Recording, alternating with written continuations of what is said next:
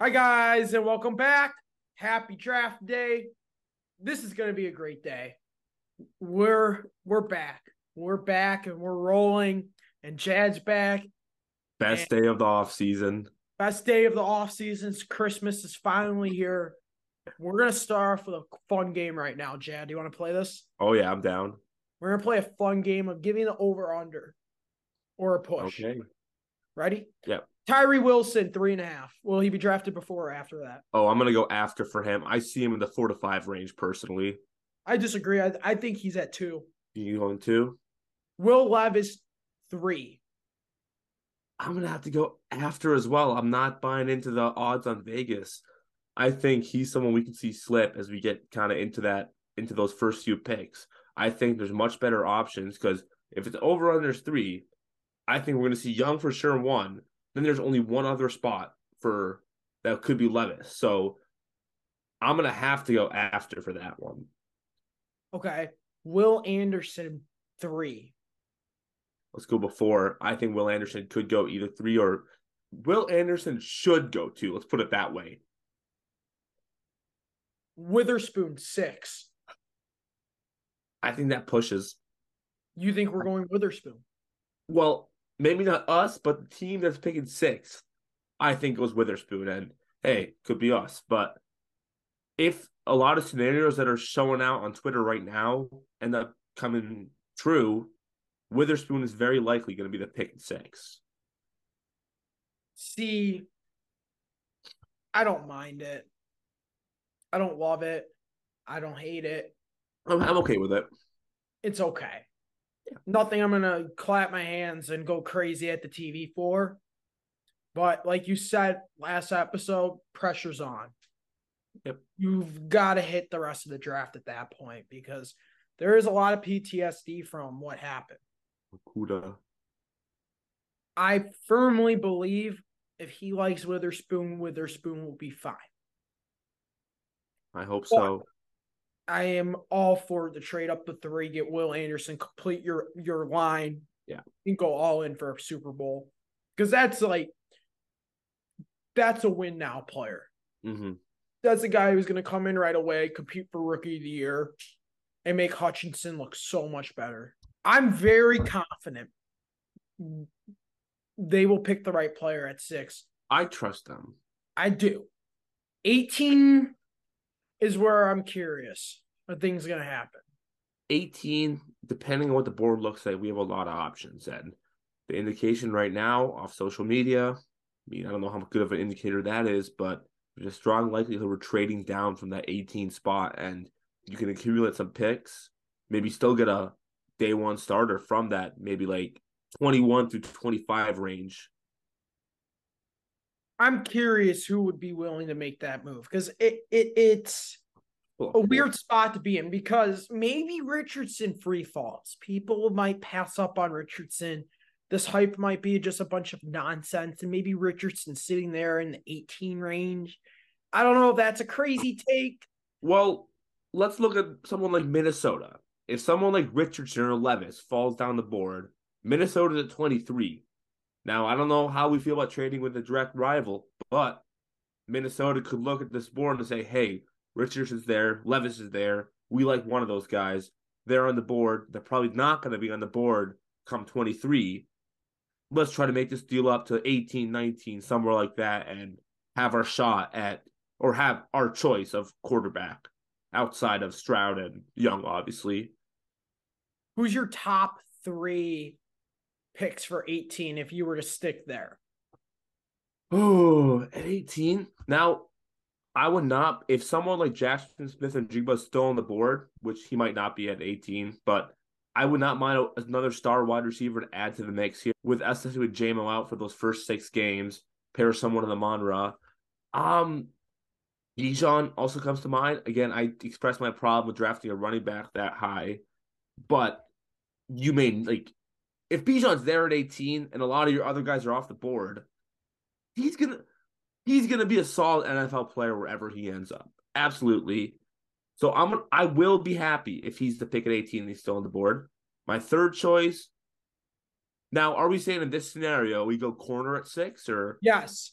In this So scenario, ooh, we go Witherspoon. Witherspoon at 6. I probably have to take it. Well, you have to see if you go Witherspoon at 6, your options instantly open up to be able to take whatever you want with that 18th pick, whether it be quarterback, wide receiver, running back, could even add a linebacker, tight end. So if it is Witherspoon at 6, like we said, the pressure is on, but in that case, that need is filled. I personally am open to whatever this regime wants, depending on who's on the board. I could be fine with best available, or if they want to fill a need. So assuming they go Witherspoon at 6, which is my locked in. If I had to lock it in, You think my pick right now, who I think they're going to pick today, my pick is Devin Witherspoon. If I had it to guess. Who so? do I want? That's a different story. I want Will Anderson. I want to move to 3. But if I had to put money on it, I would say Witherspoon's the pick at 6. So with all that considered, at 18, the first guy I'm taking a hard look at is, I don't know if you're going to like this, but Kalijah Cansey. It's the first guy I'm looking at. I'm going DT. I'm assuming Jalen Carter's off the board and doesn't Yes, fall down to 18. I'm just assuming that. Number 2, Miles Murphy. I think an edge rusher would help this team a lot. Not saying that James Houston isn't your answer. There's still, the jury, I still feel like, is out with him. I love what I saw from him last year. I thought he was phenomenal. But was that just lightning in a bottle and we'll never see that again? Or is this guy the real deal? And adding another edge rusher for depth would be great there. Miles Murphy's my second guy. And then my third guy, I like Brian Branch. Maybe you just complete your secondary completely in this draft and you move Brian Branch to safety. Because realistically speaking, you could just finish off the secondary in the first round, then focus on your linebackers in the second, and then focus on the rest of your things the rest of the draft. I feel like there's a lot of different strategies you can do in this draft, but your options become thinner if you go cornerback at 6. I disagree. I think, in fact, it opens it up. And I want to bring up another name, Nolan Smith, another edge rusher that I like that. you like. Yeah, no, that's another player that not going to have the same instant impact like someone like Will Anderson will, or even Tyree Wilson. But I think Nolan Smith is a guy that he can complement Aiden Hutchinson very, very well. Doesn't really have the versatility that we see from Will Anderson. Is like no one does. No one's going to be as versatile as Will Anderson, but someone like Nolan Smith could be huge for this defense and just add more to that pass rush presence. What are your thoughts of, I'm curious, tight end in the second round? Tight end the second. So he's someone like Kincaid, or I don't know if he'll be there in the second. I'll probably have to be gone in the first round, but 18, I'll be pretty upset with a tight end if I'm being honest. Okay. So same thing goes for that earlier second round pick. Now we're talking about late second. I can live with a tight end, but I think based off where we are now, I said this in an earlier podcast, but I find our tight end by committee to be something that kind of works for us pretty well, especially down the stretch last year. And I would be fine adding to that committee with a later round pick, but I think there's more glaring need to those earlier picks. I'd rather bolster the linebackers, maybe even get another DB. We definitely need another edge rusher. But tight end feels a little more of a luxury pick that I want more luxury picks for this team. That's why I want Bijan on the team. But I'd rather the luxury pick go into someone like Bijan Robinson or a top tier wide receiver than a tight end. I think tight end's a little more replaceable than if we get one of these star offensive weapons. I'm going to disagree. I'm going to just circle all the way back to your Jackson Smith and Jigba point. I have a problem with that with you. Let's hear it. He's not a deep ball threat. He's just a slot receiver. You have St. Brown already there. Could you convert him to an outside receiver? Maybe, but that's not a strength. I'm not a big fan of Jackson Smith and Jigba there. I'd rather go Quintez Joseph. If I'm being honest with you, I'd rather go with an outside threat. What about Jordan Addison? Speaking, here's a guy I haven't talked about here. Talking about 5th round pick. How about Jaden Reed? There's an answer. Threat, solid receiver, fills the role of JMO, I feel like, decently well for the first couple weeks. Like, he keeps you afloat. I think Reed will have like about an average NFL career. He will never He'll go a be few this years. like very special number one receiver, but he'll be a very good third receiver on, I feel like, most teams for a very long He'll time. find a role. He'll find a role. Jaden Reed will find a role in the NFL. He's a very good return man. I would say with confidence, if he's sitting there in the 5th round, I feel like it's kind of a no-brainer to not Hometown take kid, yep. because he fits this team so nice. And I feel like receiver, I think we're blowing it a little bit out of proportion, but at the same time, yeah, you were 2-5 without JMO and Chark last year. So that's not a pretty record to be looking at. And when JMO's supposed to take on that number 1A, 1B receiver role this year, you're losing a lot of production. Not saying that Marvin Jones isn't like a number 2 receiver, but he doesn't bring the luxury, the speed, he doesn't bring the athleticism, and he doesn't bring the deep ball threat that JMO brings. So 18, am I crazy to want a receiver potentially there? Maybe I just am. bolster this receiving core to like You're extreme, right. to like whatever you do at quarterback in the future, like it will never fail type shit. I really think you're right. And if the right, like, we haven't talked about Jordan Addison. Jordan Addison is someone that easily could be there at 18. Yeah.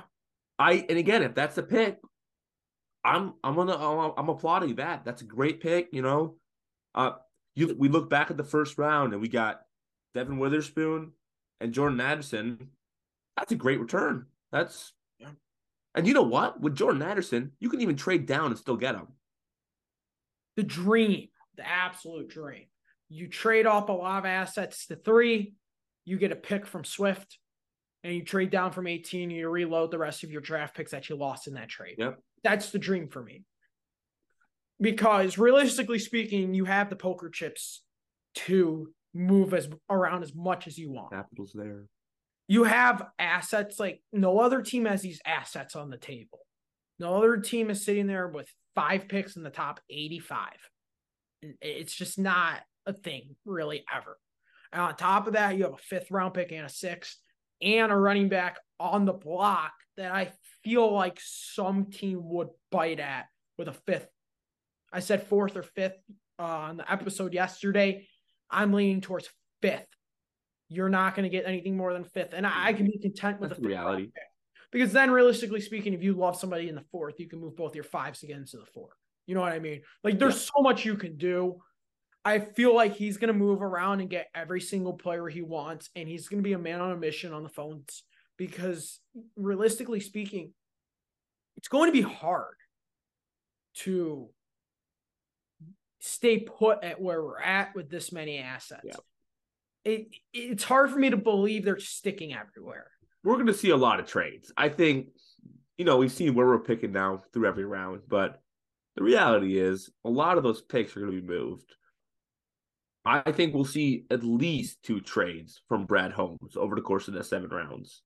So you remember last episode when I said, I love you, but I hate your take?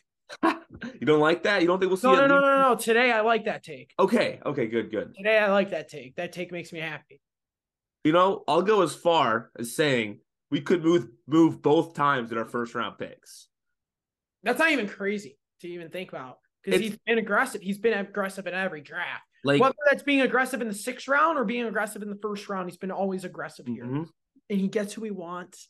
And this feels different. Like, when Bob Quinn went to the podium, you were like, oh, God. You never trusted him. When Mar Mayhew went to the podium, oh, God. When Matt Millen went to the podium, oh, God. But now we have the brand new Lions. We got Brad Holmes and Dan Campbell and Sheila Hampford working the phones. And it's not the same old Lions. Lions fans are hanging their head with joy and smiles across their faces all across the great state of Michigan. And today is going to be a phenomenal day. And I'm going to lock in my 2 guest picks. You want to hear it? Let's hear them. This is my guess.